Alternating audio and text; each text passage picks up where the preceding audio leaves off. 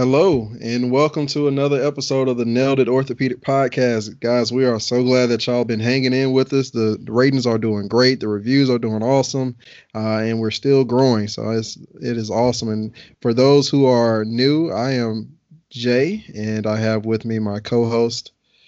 Got Dr. Cole here. All right, and we got another great episode in store for you guys. I was actually in the middle of trying to get all the edits and the notes together for this show, and I was looking at it's Sunday. It's Sunday. It's football Sunday, man. Cody, It's are you? back. It's back, man. You're in New Orleans, right? So I mean, you got to be with the Saints. You kind of have to ride with the team down there. Well, the thing is, because I'm from Atlanta, and and I'm a Falcons fan. When you Yeah. come out to New Orleans and you tell people you're from Atlanta, oh man, like all the football fans, they just automatically upset. But I will say, the culture behind this city and the Saints, it would like almost everybody knows almost the entire roster of the whole team, which I thought it was interesting. But everybody here they love the Saints. They rally behind the games. They really support the team and diehard fans. So I like the Saints and I like the Falcons. Is it a crime to like both, but just like the Falcons a little bit more? I don't know, man. This kind of is a crown to like the Falcons. I mean, they kind of suck, but no, I'm Man, just you're kidding. at med school in Atlanta, man. Yeah, they Yeah, do. I did. Pretty But trash. I'm from Alabama. Everybody who know me, I'm really a Southern boy from Alabama, and we don't have a professional team, but our college team runs the college football. So everybody roll with the tide where I'm from, and Yeah. all the listeners, like 95, 98% of the listeners, even though all I said was roll tide, they know exactly which team I'm talking about. So, Oh yeah. there it is. That's all I got to say. But it's good thing that we're even talking about sports because I think the guest that we have on for this show, he has a tie to some of the sports teams out there in New Orleans. So I'll let you get into that, Cody. Oh yeah, we have Dr. Choate who is going to be our guest for today. We're going to talk about rotator cuff tears, primary rotator cuff tears, and he does a great talk. We even talk about some of the arthroscopy and the diagnostic arthroscopy and the portals to use to do one thing versus another, and we talk about physical exam findings. He does an excellent job. Just a little bit more about Dr. Choate, Stephen Choate. He is currently the team physician for the New Orleans Saints, as well as Delgado College and a lot of different high schools here in the New Orleans area. He got his medical degree from the University of Tennessee College of Medicine. He did his internship and residency at Ochsner Clinic Foundation, which is right here in New Orleans. And he later on completed a fellowship in sports medicine and shoulder reconstruction at the Steadman Hawkins Clinic of the Carolinas. So he's very well accomplished. Did a great job on this podcast. So we hope you guys enjoy this episode of the Nailed It Ortho podcast.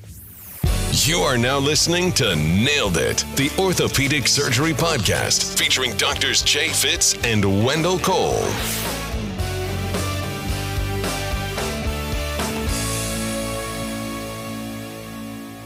Dr. Choate, welcome to the Nailed It podcast. Thank you so much for coming on. We are looking forward to having this talk and getting to know you a little bit better and then talking about some primary rotator cuff injuries. So welcome to the podcast. Great, guys. Thank you for having me. No. Again, thanks for coming. And, generally how we like to start this off is just asking a couple questions, getting to know you a little bit better as a person.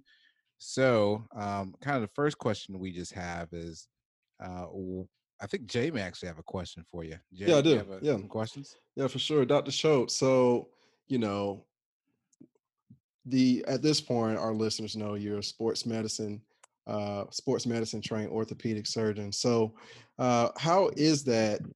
I guess how's your work day, and like how much trauma are you taking, and how much work kind of even outside of sports, are you doing, and plus, I guess as well as just your regular practice of the sports patients that you see as well. How is that on the daily basis?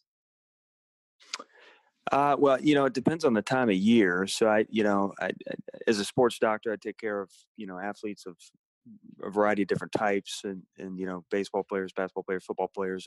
I'd say the majority of my practice tends to focus in on football and baseball. So football is a very busy part of the year.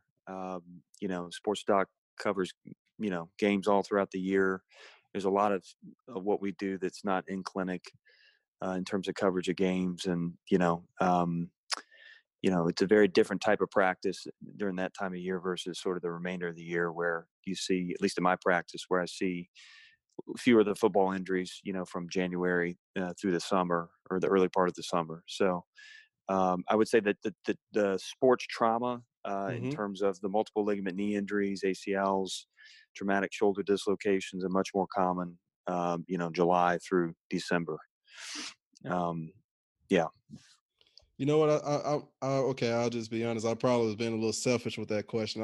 What I was trying to see, do you still take a lot of trauma call, Dr. Choate? And the reason I Okay. ask Got that it. is because I'm one of those people who, probably like trauma a little bit better than some other specialties, but he's too scared to commit to trauma just yet, and he may go into Commitment something. issues. May go Yeah. into something different first. So I was just wondering, how is like taking trauma call for the sports doctor at this point? I see. I got it. All right. Well, yeah, it depends on where you're in practice. I mean, where I am in an academic environment, I'm lucky because I have a couple traumatologists who want to be busy and who are busy. And I end up not really having to take a whole lot of the actual trauma call. I do, and we split it up in our practice. So I'm probably on trauma call, once every 6 weeks or so, Okay. which is really, really nice.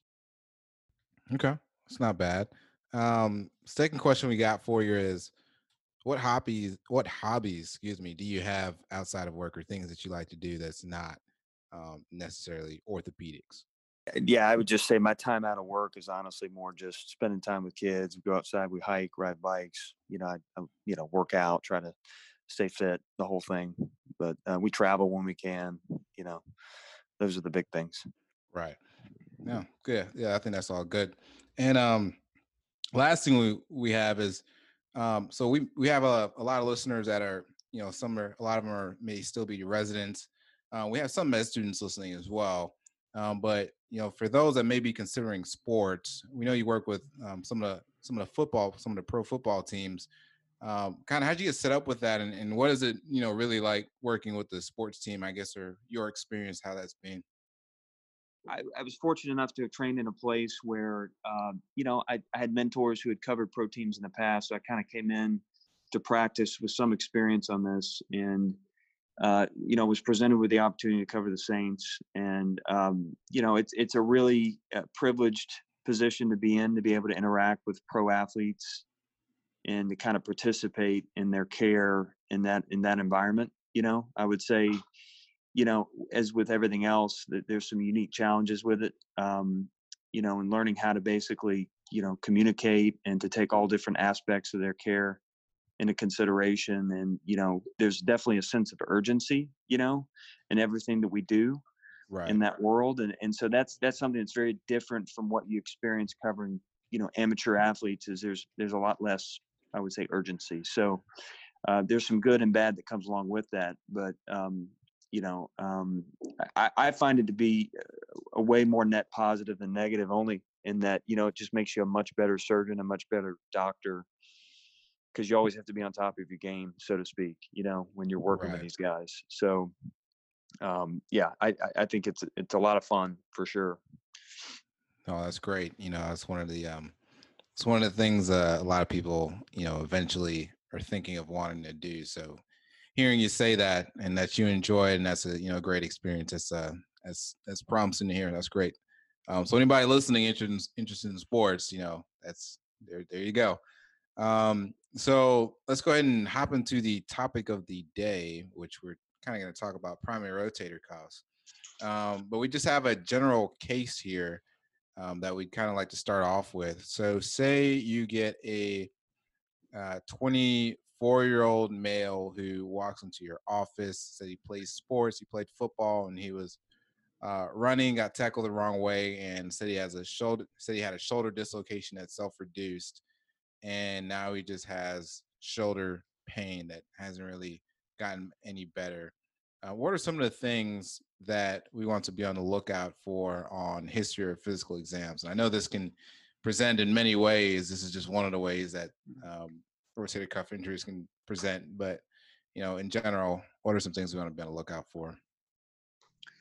Yeah, so that's a good question, a good case, and something I see a good bit in season. So, I like to get good history in terms of, did the patient or player have any pre-existing problems with the shoulder?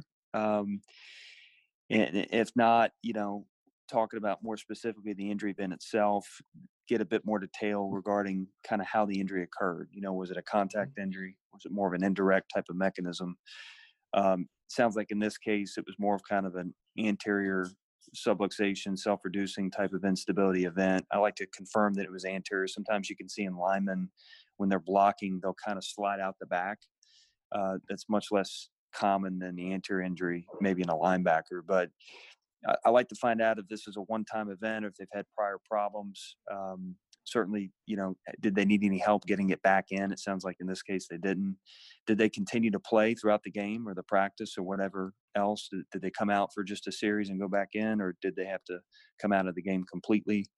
And then, So if you have an older patient that comes in to my clinic complaining of pain, and by older patient I mean, say, someone age sort of upper 50s to low 70s or older, one of the first things we think about is potentially a rotator cuff tear. So we teach our residents and our fellows to try to think demographically. And so the most common thing as you get older that can cause pain would be a rotator cuff problem. So, the things I want to know is, number one, how did the pain start? Was it acute onset with some sort of traumatic event, such as maybe a fall off of a ladder, or is it more insidious onset, meaning kind of developed over time slowly? Also want to know, has, number one, how long has it been going on, and has there been prior problems? Obviously, prior surgery, prior treatment, anything that would indicate more of a chronic issue. Night pain is one of the more common symptoms of a rotator cuff problem, particularly even when you're not lying on the involved shoulder.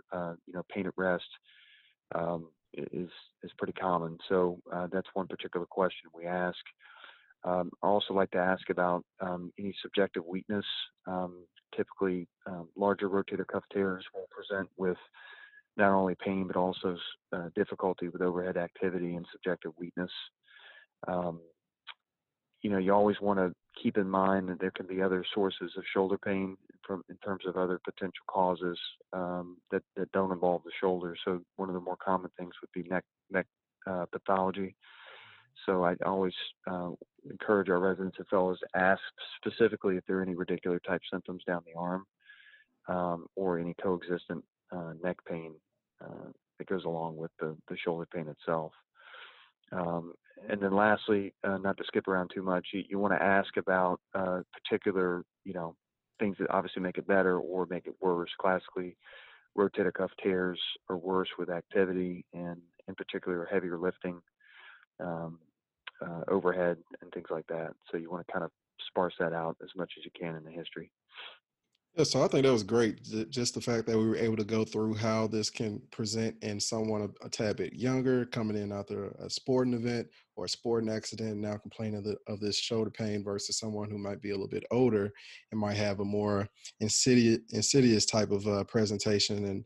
And also, you mentioned a couple things that I thought were also high yield. You mentioned about night pain.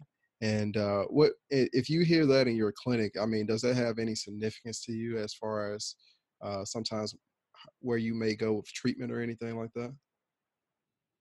Yeah, sure. I mean, I know there's studies in the past that have sort of suggested that nighttime pain is a poor predictor for non-operative treatment in terms of success and cuff pathology. So, that sort of speaks to, how significant the problem is to the patient. Typically nighttime pain that then disrupts sleep is poorly tolerated.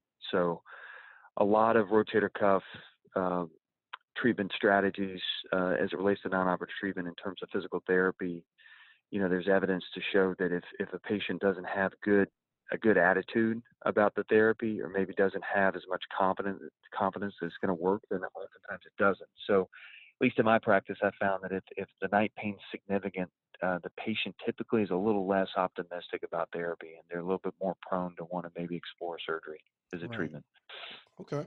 And other than that, I know you also just mentioned neck pain, which we don't really have to get into too much, but just like you said, I think it's so important to kind of remember that as a possible cause of some of these symptoms too. So also have that on your differential when thinking about these injuries.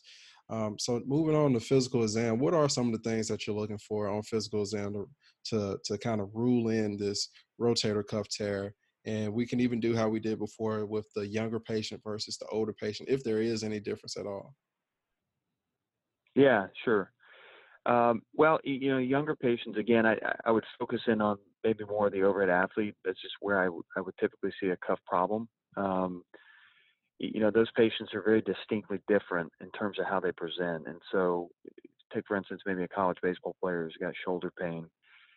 Typically, it's pain more towards kind of the back part of the shoulder, or what we call the lateral subdeltoid recess, and it's typically kind of in that late cocking position of the shoulder when they're getting up to throw. And the things I'm looking for would be loss of internal rotation. So I think I mentioned before, undersurface partial thickness cuff tearing of the cuff occurs more commonly in a setting called GERD, which is glenohumeral internal rotation deficit that Dr. Burkhardt out of San Antonio described. And so what happens is you get kind of a paradoxical sort of shift of the humeral head posteriorly during the throwing motion, and it leads to an abutment of the actual posterior cuff up against the posterior superior glenoid. So things you're looking for on exam in that type of athlete would be loss of internal rotation motion. Does the total arc of motion of the shoulder, how does that compare to the other side, the non-throwing side? And obviously weakness, although weakness is less common in that population. If you look at an older population, it's a different presentation. Typically it's, you're not looking at range of motion as much. It's more, okay, how's their overhead range of motion terminally, but more how's their strength. So, you do what's called a Job's test, where you empty can, thumb down towards the ground, the arm in the scapular plane. You have them resist your downward force and see, number one, does that cause pain? And number two, do they have weakness with that? Similarly, you want to isolate the infraspinatus, so external rotation with the arm at side. If they resist that, with do they have weakness? Do they have any pain associated with that? I would say clinically, probably one of the more important things, particularly for the older population, is you're trying to assess cuff tear repairability. So there's some signs of irreparability clinically.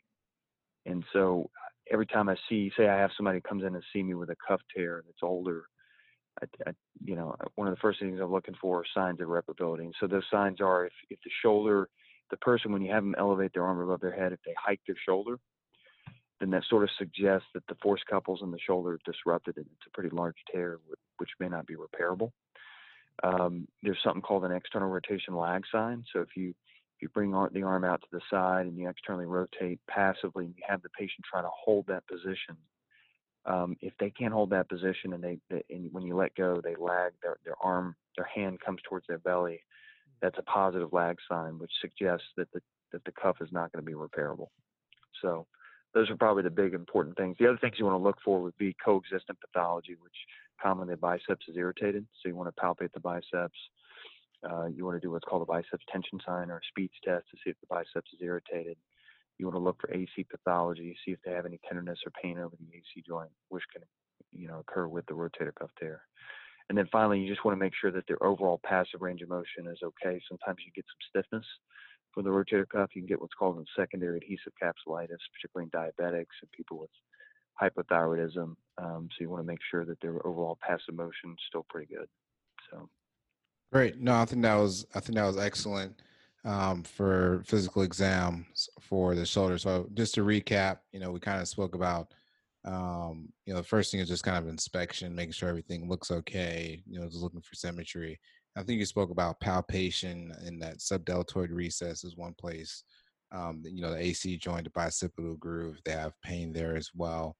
I think you spoke about the range of motion. You want to check their internal and external range of motion. And then for the strength testing, I want to see if this is a good way to think about it, because now I kind of think about it as when you're doing your strength testing, you're testing like your rotator cuff muscles. So like you said, for the supraspinatus, you're doing your resisted empty cannon, your Job's test. For your infraspinatus, you're testing like the strength of external rotation with the arm adducted. Do you do like the horn blower for the teres minors or any of those subscap, like the lift off, the belly press, or the bear hugger for the subscap tears? Are you routinely Yeah, doing all yeah, I that? do. No, I'm not routinely doing all that. I mean, as you'll Okay. see, you get into practice, you only have just, sometimes 5 to 10 minutes to spend with a patient to get a full history, do an exam, and kind of formulate a plan. So you kind of have to be very goal directed with each sort of exam, maneuver you do. And so, I never do horn blowers. The only time that's really helpful is if you think it's a massive tear that may not be repairable, sort of same type of thing. Okay. But with the subscap, you do want to evaluate that. So if you have an MRI that shows maybe a subscap problem, I try to get a sense of whether the subscap is functional or not before surgery. So, the belly press test is probably the thing I'm doing the most commonly. That kind of tests your upper subscap. The lift off is kind of more lower, and then you got the bear hugger. So I don't usually do lift off much. I just kind of try to get a quick assessment on whether they can do a belly press test or not. I've just in my practice noticed subjectively it's not all that reliable. Right. In that you can have a patient that's got an upper subscap tear and still perform all three of those tests successfully. Really? Okay. So those tests are helpful. They're helpful if it's a really big subscap tear, but you can have small tears that you end up repairing that don't really show up on that exam. So Right. And do you do like the test for impingement, like the Neer, the Hawkins, um, or is it? I mean, I guess some of those are kind of covered with range of motion. But I guess kind of just like what you just said, you kind of do a direct, kind of a focused physical exam. yeah, I do a Neer and Hawkins. I would say, it's interesting that those are designed to kind of elicit outlet impingement type symptoms, and so it kind of gets at why you might have a cuff problem, right? So there's different reasons, intrinsic versus extrinsic pathology. The extrinsic would be, okay, is there a spur, a bone spur that's kind of punching down on the superior cuff and causing the tear? Usually it's something you can see on imaging, and you can do a Hawkins and a Neer to see if that causes pain. But it's interesting. Most people who have shoulder problems at all typically test positive with those maneuvers. So I find them to be a little less helpful. I will do it just real quickly. I maybe do a Hawkins just to see if that generates some mechanical complaints or some popping. But most of the time it's sort of a secondary test for me. Kind of an afterthought. Okay. Right. And so I think that's pretty good. I think it is probably good for everyone to look up all these special tests that we're mentioning, and not only know how they look or know how to do them, but know how to explain them. Because when you're reading the question, sometimes you may have a picture, but you might not. I've noticed in some questions they actually just describe the technique, and you have to know what test they're talking. They won't say that they're doing the liftoff test. They only describe the motion that they're doing. You have to know what they're testing and things like that. So something to keep in mind, and look out for our show notes. We'll kind of explain a little bit more into some of that. But to take a step back, Dr. Choate, before we hop into imaging, which I think sometime may be the next step in this type of clinical pathway, can you just tell us what's the purpose of the rotator cuff and what muscles are involved and things like that? Yeah, sure. So the rotator cuff is, classically a concavity compressor and a kind of humeral head depressor. So basically, the way I explain it to patients is, the shoulder is very much like a golf ball on a golf tee. It doesn't have a lot of intrinsic stability like maybe a hip joint would. So you need the soft tissues around the shoulder to provide stability and function. So the rotator cuff's a big part of that. So you've got the subscapularis up front, and you've got the supraspinatus, the infraspinatus, and the teres minor. So they all kind of work together to basically, compress the humeral head into the glenoid and to help provide dynamic stability. So they all kind of function differently. So and they kind of function together. And so probably the most important concept when it comes to rotator cuff anatomy and how it works is, we talk about the suspension bridge concept that Dr. Burkhardt talked about years ago, where basically you have attachment points up front and in the back, very much like a suspension bridge, cables. And the shoulder has to be very well balanced. And so you have what we call force couples. And so basically you have both what we call transverse and coronal plane force couples. So think of it like the deltoid is going to elevate your arm up, right? It's force couple up. The supraspinatus kind of helps push things down. And that's kind of a coronal plane force couple. And then you have the axial plane, which is sort of the subscap and the infraspinatus. And they basically work together. And if you have any large tear in any one of those spots, it can disrupt the overall balance of the shoulder. And so that's kind of how it works. They're innervated by different nerves. Certainly you have muscles that are involved too. So sometimes we'll see in big cup tears that the muscles can atrophy, which can affect both function and cause pain. So that's the basic review. One thing that I would like you to kind of just touch on, because I never really got this concept until not too long ago, but is a rotator interval, and kind of what it is and like the importance of it in, when we're talking about rotator cuffs. Yeah, so the rotator interval basically is a confluence of tissue that kind of sits between the supraspinatus and the subscap. So when you're looking at a shoulder cadaver or you're looking at an actual shoulder, there's sort of the thickened sort of aspect of the supraspinatus tendon and the subscap, and then between it is this combination of the SGHL and the CHL, the coracohumeral ligament. They kind of connect the two, and then of course the biceps tendon kind of comes up and crosses through the rotator interval. So as it relates to rotator cuff tears, honestly, to be honest, when I'm scoping a shoulder, and this is something that some surgeons do and others don't, but if I'm going to repair a cuff, oftentimes I'm actually taking a shaver and I'm kind of taking out part of the rotator interval. The rotator interval is not really a structure you need as you get a bit older, and oftentimes it becomes thickened and adhesed and scarred down, and it can limit external rotation. So when I'm doing a cuff repair, I'm actually taking part of that out to improve my postoperative motion and kind of limit stiffness. So as it relates to shoulder function, as you get a bit older, it's just not that important. And it can be a source of pain if you don't address it, because a lot of times you get inflammation in that area. And if you don't address it, it can continue to be a source of pain. So. Okay. All right. Well, I think all the anatomy, there are some questions that come into play with some of these review articles and things like that I've been reading. So I appreciate you going over that. Now back to and let me can I add one more point about that, about Absolutely. The rotator interval? Sure. So when you have a big cuff tear and you're treating it surgically, one thing you need to do is sometimes mobilize the tissue really well, and to do that, to get the tissue back down to the footprint, you have to take the rotator interval out.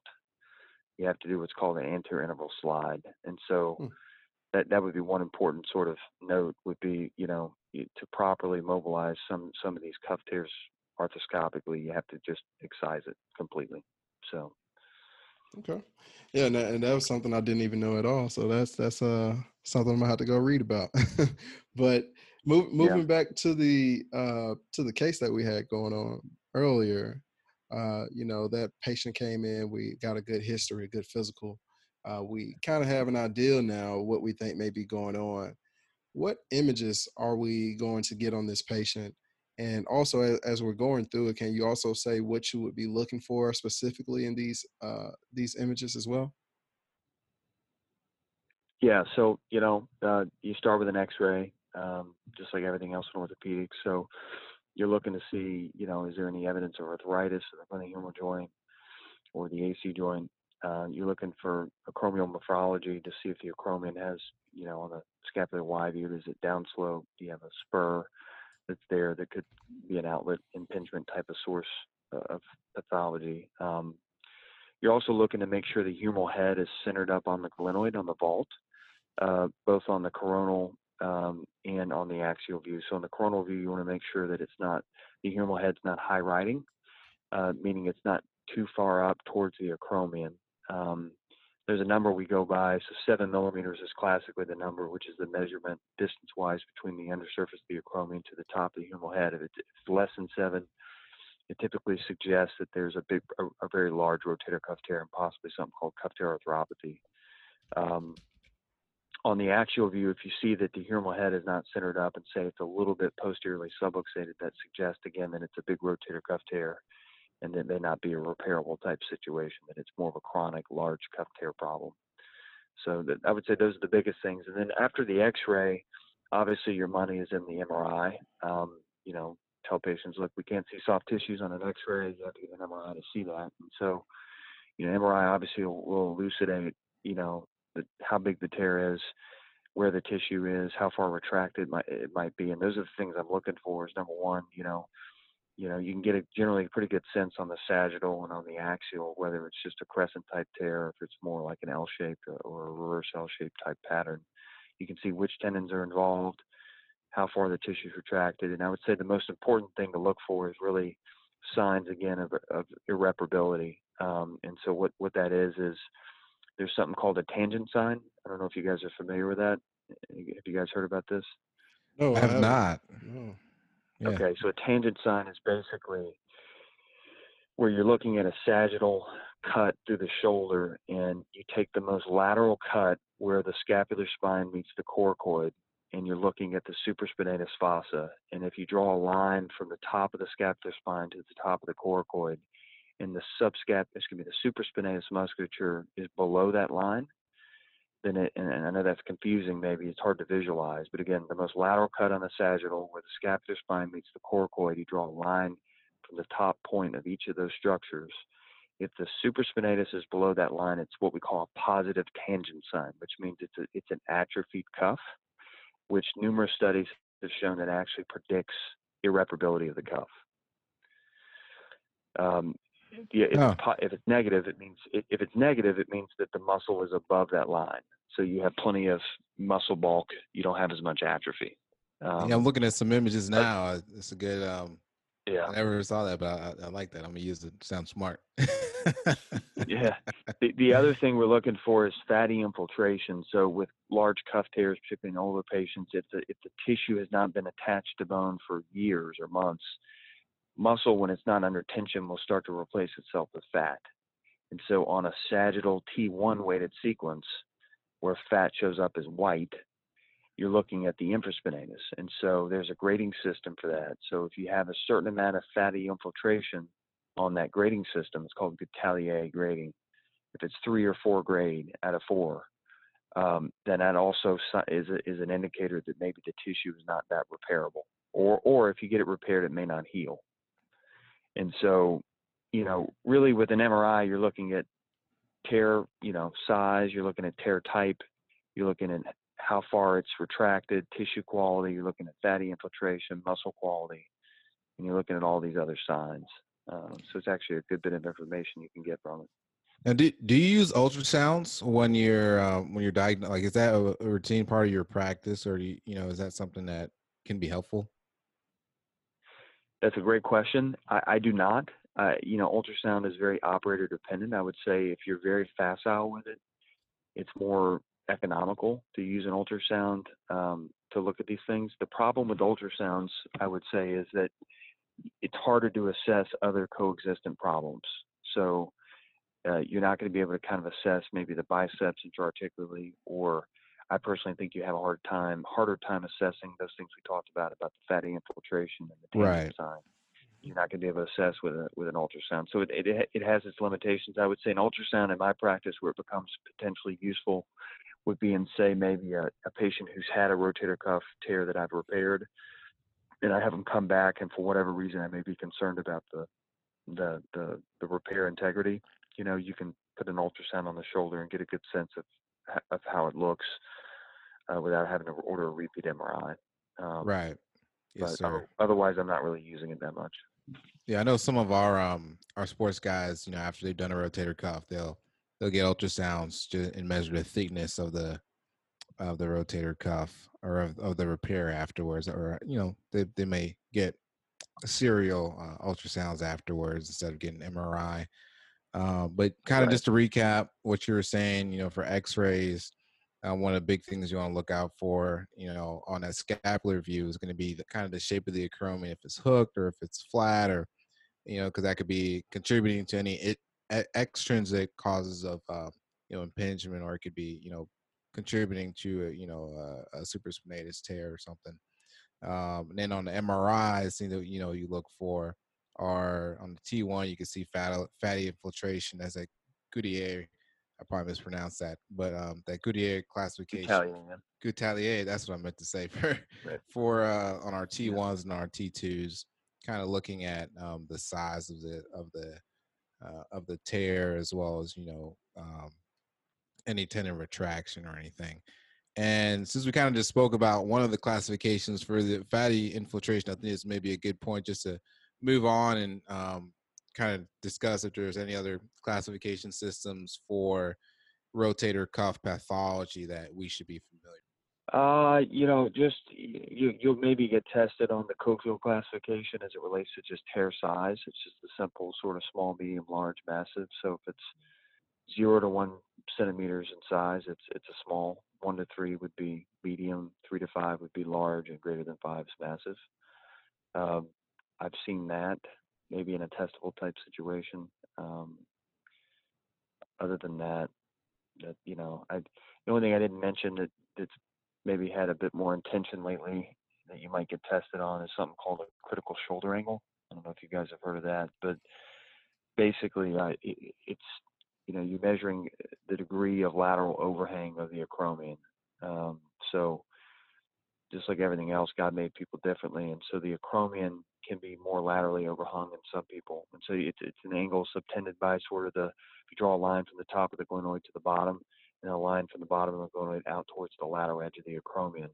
The larger that angle, the higher the incidence of rotator cuff tearing, and the higher the risk for cuff re-tear after repair.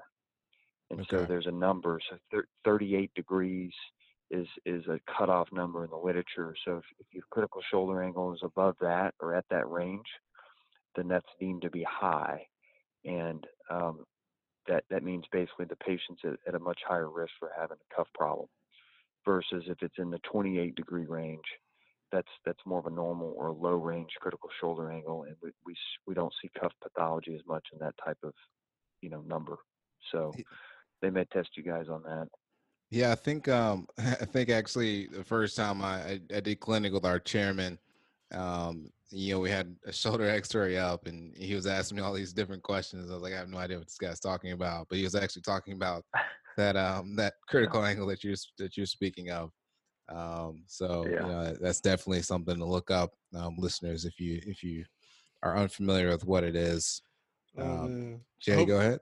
I hope this guy don't listen to this episode. That's gonna be a funny one for y'all to discuss. It's gonna be funny for y'all to discuss it. But anyway, actually, one thing I wanted to add is we talk about bursal sided tears versus articular sided tears, and that's something that I always hear get thrown around a lot. So that's a good thing to mention. Jay, go for it. No, that's it. I was mentioning it. Yeah. So bursal-sided tears are more commonly associated with sort of the external impingement type of problem. So think of it like if you got a kind of a big hook of an acromion and a spur there, that's going to kind of dig into your cuff with overhead motion. And so you'll see bursal-sided problems with that more commonly. And so sort of the cutoff in the mind is always classically 3 millimeters or more. So if you've got intraoperatively, if you think it involves 3 millimeters or more of the depth of the bursal surface of the cuff, that's one that you would repair rather than just kind of clean up. Articular sided tears are way more common, and we see that more frequently. And I think that's more kind of indicative of kind of intrinsic type cuff pathology. And again, along those lines, on your imaging, you're looking to see what % of the actual footprint is involved. So classically, if it's more than 50% of the footprint, that's a type of tear that's high grade, partial, and one that you would want to repair. So if you're going to do surgery, so the average sort of medial to lateral footprint, width based on anatomic studies is anywhere between 12 to 16 millimeters. So if you say 50% of that's, a minimum of 6 millimeters. So classically, the testable question is, what constitutes a high grade partial thickness undersurface cuff tear, and it's anything greater than 6 to 7 millimeters of exposed footprint. Does that make sense? Based on those anatomic studies. So Yes, sir. those are the most important numbers, I would say, with both of those, issues. Okay. All right. Well, okay. I think now we went through all the the classification that we wanted to go through and things like that. But moving to treatment at this point, and you know, I think the treatment can be so broad depending on the patient and everything, all the surrounding factors that's involved. So, can we talk about who gets non-operative treatment and who gets operative treatment, and what what does all that entails on both sides of that as well? Okay. Yeah, sure. So, almost universally, for the most part, any of the partial thickness cuff tears, usually the indication is to do non-operative treatment out of the gate.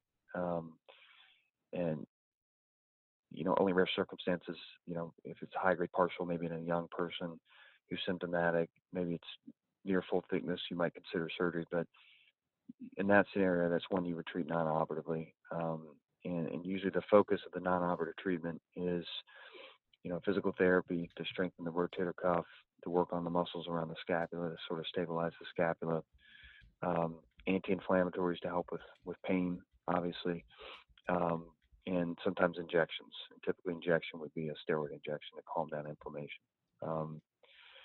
Another scenario in which non-operative treatment is sort of preferred would be, full thickness tear in a much older person who's a lower demand type situation. So somebody maybe in their early 70s who has a relatively new onset of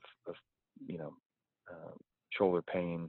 MRI shows a chronic degenerative type rotator cuff tear with some fatty infiltration, signs of chronicity. That's somebody you would generally want to treat non-operatively out of the gate, just because a lot of times you can live with that type of tear as you get a bit older and doesn't necessarily require surgery. There's some other things of interest with non-operative treatment like PRP, stem cells injections, things like that. There's really no definitive evidence that those interventions really are any better than just the traditional non-operative measures, and they're fairly expensive. So at least in my practice, that's a pretty rare occurrence that we're doing a biologic type injection for non-operative treatment. But that nonetheless, that's maybe a consideration. Right. The ones that you want to fix would be, the full thickness tear in an active young person, for instance. Maybe even if it wasn't a result of an acute injury, they come in, say it's a 55-year-old labor with a full thickness cuff tear. That's a tear that more likely than not, greater than 50% chance it's going to get bigger with time, and it's a much more manageable tear to deal with earlier rather than waiting a bit later. Obviously, the kind of the classic testable question would be maybe a younger person that falls from a height or has some sort of discrete injury and has a full thickness traumatic cuff tear from an avulsion. That's also one that you'd want to treat surgically right out of the gate rather than waiting, because the healing rates are a bit better if you get to that sooner rather than later. So I think that pretty much covers it. Right. Perfect. So non-op treatments, these are going to be our partial thickness tears. In our, this is going to be the kind of the first line of treatment. You kind of start off with some activity modification as well as some like local modalities. I know we spoke about different types of injections and ice and NSAIDs, and I think you touched on PRP, but generally it's not something always done, kind of just due to how expensive it may be, as well as the data behind it. But then you get those patients with physical therapy too. Let's say we have our patient that has failed non-op management. Can you kind of take us through kind of the arthroscopic approach of how we would undergo surgical treatment? Like, which tears are we going to repair versus which tears, if they're partial thickness, will we just debride and do a subacromial decompression, et cetera? Sure. So, you know, surgically, on the day of surgery, the first thing you want to do is, once you get a patient asleep, is just do an EUA examination on anesthesia. You want to make sure the patient's not stiff. If they can't get full passive motion on the table, you want to make sure you manipulate them and get that motion back right away. Sometimes you can pair that with a lysis of adhesions and take down some scar and do some capsule releases at the time of surgery to make sure their motion's good. But basically, the idea is you pop your scope in and you look at the rotator cuff from the undersurface. And again, for those partial thickness tears, you're trying to assess, what percent of the footprint's involved. So again, if you think it's greater than 50%, and that can be sometimes a difficult thing to judge intraoperatively, so that's why you want to, really critically look at your MRI before you go in, because that can kind of also be a data point to try to determine whether it's high grade partial or low grade. But if it's more than 50% involved or greater than 67 millimeters footprint exposed, and that's one that you would want to repair. And so there's different approaches to that. You can do what's called a transtendinous repair, where you basically keep the lateral part of the footprint intact, but you just drop an anchor through the cuff and tie sutures down over the top to repair it. Or you can complete the tear with a shaver or with a knife and then just repair it like a full thickness tear. And I would say almost universally, I'm doing more of the latter rather than the former, just because it's been my experience. If it's a high-grade partial, that the rest of the cuff tissue is usually not that great in terms of health. It's just better just to kind of clean it up and repair it as one big unit. So you've got sort of that aspect of it. For the full-thickness tears, kind of the things you're looking for, and I alluded to earlier, is just, I'd say the number one thing, several principles to surgical repair of cuffs and goals. And I would say number one goal is you want a stable construct. Number two goal is you kind of want as much footprint coverage as possible. And number three goal, which maybe be kind of the number one goal in terms of your starting point, would be you want to make sure you recognize the tear pattern properly. So there's different tear patterns with cuff tears. Not all cuff tears are the same in terms of pattern. And so you have to recognize the pattern to properly reduce the tissue to the footprint. And it's not unlike, a fracture surgery, like distal fibula fracture. You want to anatomically reduce the bone, right? It's the same thing in shoulder cuff repairs. You want to anatomically reduce the tissue. So, for instance, a crescent type tear is a different pattern than a reverse L. And so the best way in my practice to assess these things is I make a lateral or a posterior lateral portal and actually put my scope in from the side rather than from the back. And in viewing from the side, you can really see the anatomy in the cuff tissue a bit with a little bit more clarity. And so that's one trick I've found that's been very helpful. The other thing that can be very helpful is finding the scapular spine arthroscopically. That's sort of the separation point between the supraspinatus and the infraspinatus muscle. And so that can help you sort of delineate what's supra and what's infra, and then thereby kind of showing where this tissue would go back down to the footprint. I think I can talk more. I could talk for an hour on things to think about, dude, in terms of, so I can keep going here, but those are kind of the big things. Right. So your thing is you view through the posterior lateral portal. You think that gives you a better view of the cuff. When you're doing, if you have a partial thickness tear, you can do transtendinous, or you can complete the tear and repair it. You typically will complete the tear and repair it. And I guess another question I had is, when are you using single row sutures versus kind of like double row when you're repairing, these different types of tears? Yeah, that's a really good question. So this is one thing that you'll get tested on and asked about. There's numerous studies that look at what are the potential benefits as double row over single row, and does it make a difference? So basically, the best data we have is that double row, almost universally for all tears, tends to lead to better healing for the most part than single row. The question is, does it lead to better outcomes? And so the answer, if you take all tear types into account, is really no. The only time that double row is better than single row in terms of outcomes, generally speaking, is for large rotator cuff tears. So that sort of 3 to 5 centimeter size tear. And so, generally speaking, in my practice, I'm almost always doing double row.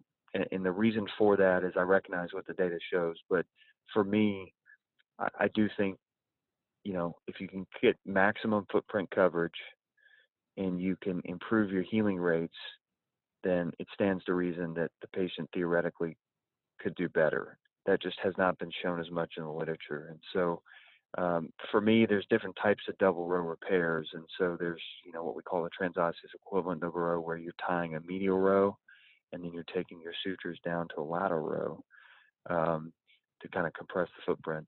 Or you can do a knotless double row, something called a speed bridge, where you basically pass big heavy tape suture. You don't tie medially, you just kind of pull everything laterally. The time I would do a single row would be in a situation where you have a very large rotator cuff tear, where you have to do what's called a medialized repair. Sometimes you can't get the tissue all the way back over on the footprint, and so you have to medialize the repair and get kind of a partial footprint coverage, and that's one where a single row does a bit better. Or you get a scenario where you get a patient who's got a very small tear, and maybe you're not as worried about footprint coverage, and you can just do a single anchor and tie sutures off that. So I would say my practice is 90% double row and about 10% single row. Right. And so just to recap that, you said you're using single row for very small tears or very large tears with limited mobility, greater than 4 or 5 centimeters. And you advance that and kind of, at least try to get some partial coverage over the footprint. And for most others, you're doing the double row, which you can do different techniques. You can do the transosseous equivalent with sutures, or you can do a knotless double row. I'm sure there are many more techniques that are written up out there, but to kind of just generalize that. And so if you have a supraspinatus tear with an associated subscap tear that you noticed on MRI, and they had kind of a slightly positive belly press, are you repairing the subscap first, or kind of what's your thought process when you go behind that? Yeah, that's a really good question. So there's more and more evidence to show that repairing subscaps when you can is a good thing. So I think, the way I was taught in fellowship is that rotator cuff tears really come in two different varieties. One is the tear, they almost all involve the supraspinatus, and the tear will go either anteriorly or posteriorly. So it'll start at the supraspinatus and go posteriorly towards the infraspinatus, and that's where you see these crescent type tears and reverse L type tears. If it goes anteriorly towards the subscap, then that's a very painful situation for the patient and a little bit less well tolerated, because it involves the biceps. The subscap fibers kind of come over the top of the biceps, over the kind of the ligament that comes over the top. And so when the upper border subscap's involved, the biceps typically is not stable in its groove, which is very painful for patients. So I have a very low threshold. I do what's called a posterior push-pull maneuver in surgery, where if I pull back on the arm and the subscap lifts off its footprint, say it's not retracted from its footprint, but it lifts off, then that can be consistent with a concealed tear of the subscap, and I repair that. So my Right. indication to repair subscap tear is, obviously, if the tissue's torn and retracted, you repair it. But if the subscap lifts off its footprint because it's been abraded from the biceps, I would repair it then. And I'll just add that I would say in 99% of my cuff repairs, I'm taking the biceps and I'm cutting it, getting it out of the shoulder. And part of that's just I'm a byproduct of where I've trained, but in my experience, the biceps is very much inflamed and part of the pathology and the pathologic process with cuff problems. So we talked about the rotator interval earlier and how close the biceps is to all these structures. If you do a cuff repair and you leave the biceps in the shoulder, if it's not a problem right after surgery, it's going to be a problem years down the road. And so that also plays a role. So you kind of have to have a very close eye on the subscap, because I think in the past that's been under-recognized as Right. a source of pain. So, And you're saying you yeah. use that push pull, and so that's if you're looking at it and you're looking at the bursal side, versus if you're like looking at through the posterior portal, you be able to see the articular side a little bit more. Is that right? That's a good question. So that's actually when you're looking in the joint from the articular side. So when you're in the joint, you're looking around the front, you'll see the subscap come up. There's something called a comma-sign. Have you guys heard about this? So this is where if you get a subscap tear and it retracts, the CHL and the interval tissue will kind of drop down and form a little comma. Okay. That doesn't always show that's indicative of a subscap tear, but there's also something called kind of an exclamation point sign, where if you don't have that tight upper border of the subscap where it inserts, that's also indicative of a tear. And so you can have that tight upper border, but so to make this more clear, when you're looking from the back towards the subscap, if you pull back on the arm, sometimes you can have subscap tears where maybe you don't have that comma sign, but that the upper border of the subscap peels off its footprint. It's called a concealed tear. It's been described in the literature. So you basically, and usually it's from the biceps. So what happens is when you get a supraspinatus tear, the biceps becomes unstable in its groove, and it acts a little bit like a guillotine. So it kind of scissors at the subscap over time.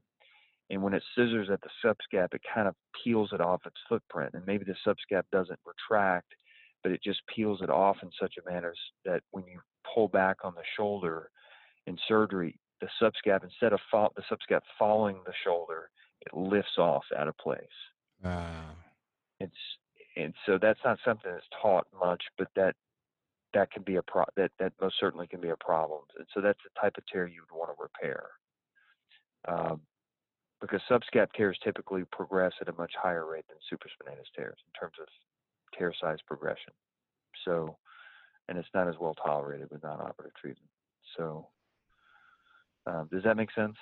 It's hard to explain without a video. Yeah, I think you did a good job with that, sir. I was going to ask also, how often or do you ever do any open rotator cuff repairs at this point?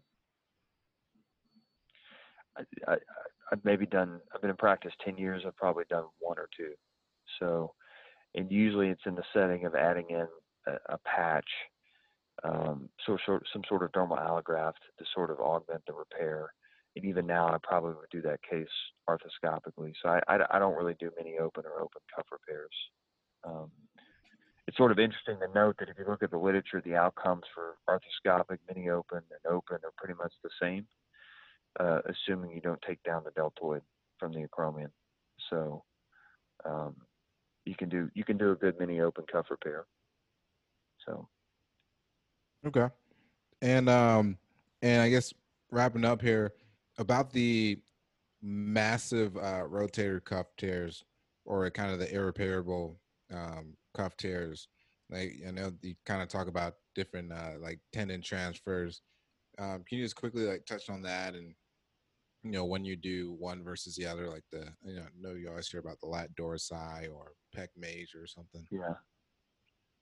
Yeah. So classically the tested question would be, you got an irreparable superior rotator cuff tear, supraspinatus, a lat dorsi transfer would be sort of the treatment for that, versus an irreparable subscap repair, a pec major transfer would be the treatment for that.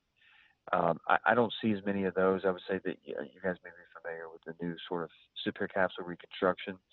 So the idea that if you have an intact subscap, a repairable or intact infraspinatus, so you have that force couple there, but an irreparable supraspinatus, you can do what's called a superior capsule reconstruction, where you basically take a dermal allograft, you anchor it to the glenoid, and then you anchor it to the humerus, and it forms basically, it's like a tenodesis effect. It helps hold down the humeral head long enough for the deltoid to basically help elevate the arm, and it's sort of gained popularity over the last 5 years or so, 5 to 10 years.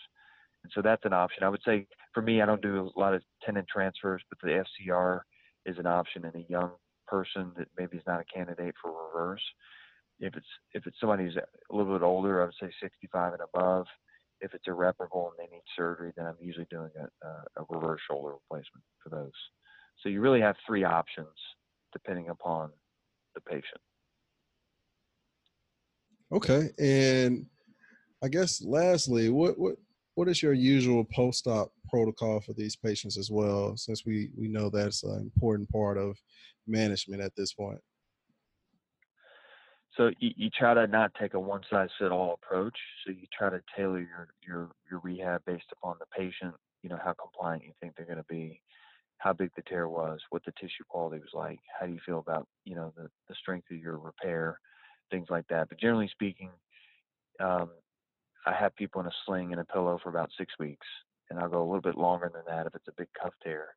Um, for my small tears, small to medium sized tears, kind of a 1 to 3 centimeter size tear, I'm starting passive range of motion right away, and I start active motion at about the 6 week mark.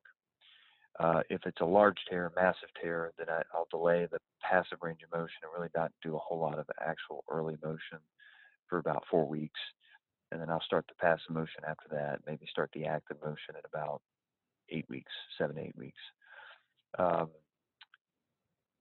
If you look at the data, and this is again a testable question, would be is there any difference in a delayed passive motion program versus an early early passive motion program? So delayed meaning you don't do anything for 6 weeks, early meaning you start passive range of motion right away. The data shows that in the early passive motion group, you get better range of motion at 3 months, but that at 1 year, the group's the exact same, both clinically and in regards to cuff re-tear. So the evidence shows that really, whether you do delayed or early, there's really no difference. And so my philosophy is if it's somebody I'm worried about, I kind of shut them down for about 6 weeks and just they may get a little bit stiff, but knowing at 1 year, they're going to do the same as an early passive motion person. If it's somebody that I want to kind of get going quicker, then I'll start passive motion right out of the gate and do more of an early passive motion protocol. Regardless of group, you really don't start any cuff strengthening stuff until about 12 weeks post-op. And that's kind of a universal type of deal. So. Okay. Yeah, I think this was a great talk. I think we covered a bunch of high points. At least if people are doing questions, I think we covered at least 30 or 40 questions. I think this was great. We really appreciate you coming on and talking about primary rotator cuff injuries and how to manage these and different pearls, like the exclamation point sign, which I didn't even hear of, but you kind of spoke about the comma sign, different types of single row versus double row techniques, wanted to breathe. So I think this was a great talk. Anything else or any last words that you'd want to add for anybody listening in about rotator cuff, primary rotator cuff tears or anything? Yeah, I would say the last thing, I see a good bit of this, and, to the older patient, just remember that these things are very common, and I try to counsel patients on that. There's numerous studies that show that as you get older, if you're above the age of 60, 30 to 50% of patients have significant cuff tearing on an MRI. So I always try to mention that to patients and try to make them understand that not every cuff tear requires surgery. And so although we're surgeons, we love to operate, and certainly, that's always my goal, to get in the operating room. It's important to maybe educate your patients on that fact. So thank you guys for having me on. This has been fun. Oh yeah, and also before you go, Dr. Schultz, is there a way that our listeners could reach out to you if you have like any social media or a website or email address or anything like that our listeners could reach out to you with? Sure. Yeah, I'm not quite of the millennial generation. I haven't hopped on social media quite yet. No Twitter accounts, Twitter handles, or I think I do have a Facebook page. But I would say you can email me. My email address at work is walter.choate, CHOATE, at Ochsner. So it's OCHSNER.org. You can email me at that address, and I'm more than happy to answer any questions or provide any further information regarding my experience with this. And if you guys are in town, New Orleans, you want to come spend some time with me, I'm always happy to have people come shadow or spend time with me in the OR or clinic. So, Dr. Cho, it's been excellent again. Thanks so much for coming on. Thank you all for listening to yet another episode of the Nailed It Ortho podcast. This one featuring Dr. Choate on rotator cuff injuries. We hope you guys enjoyed it and learned a lot about it. And if this is your first time listening to the podcast, please hit that subscribe button and go leave us a review in iTunes or whatever you're listening to this on.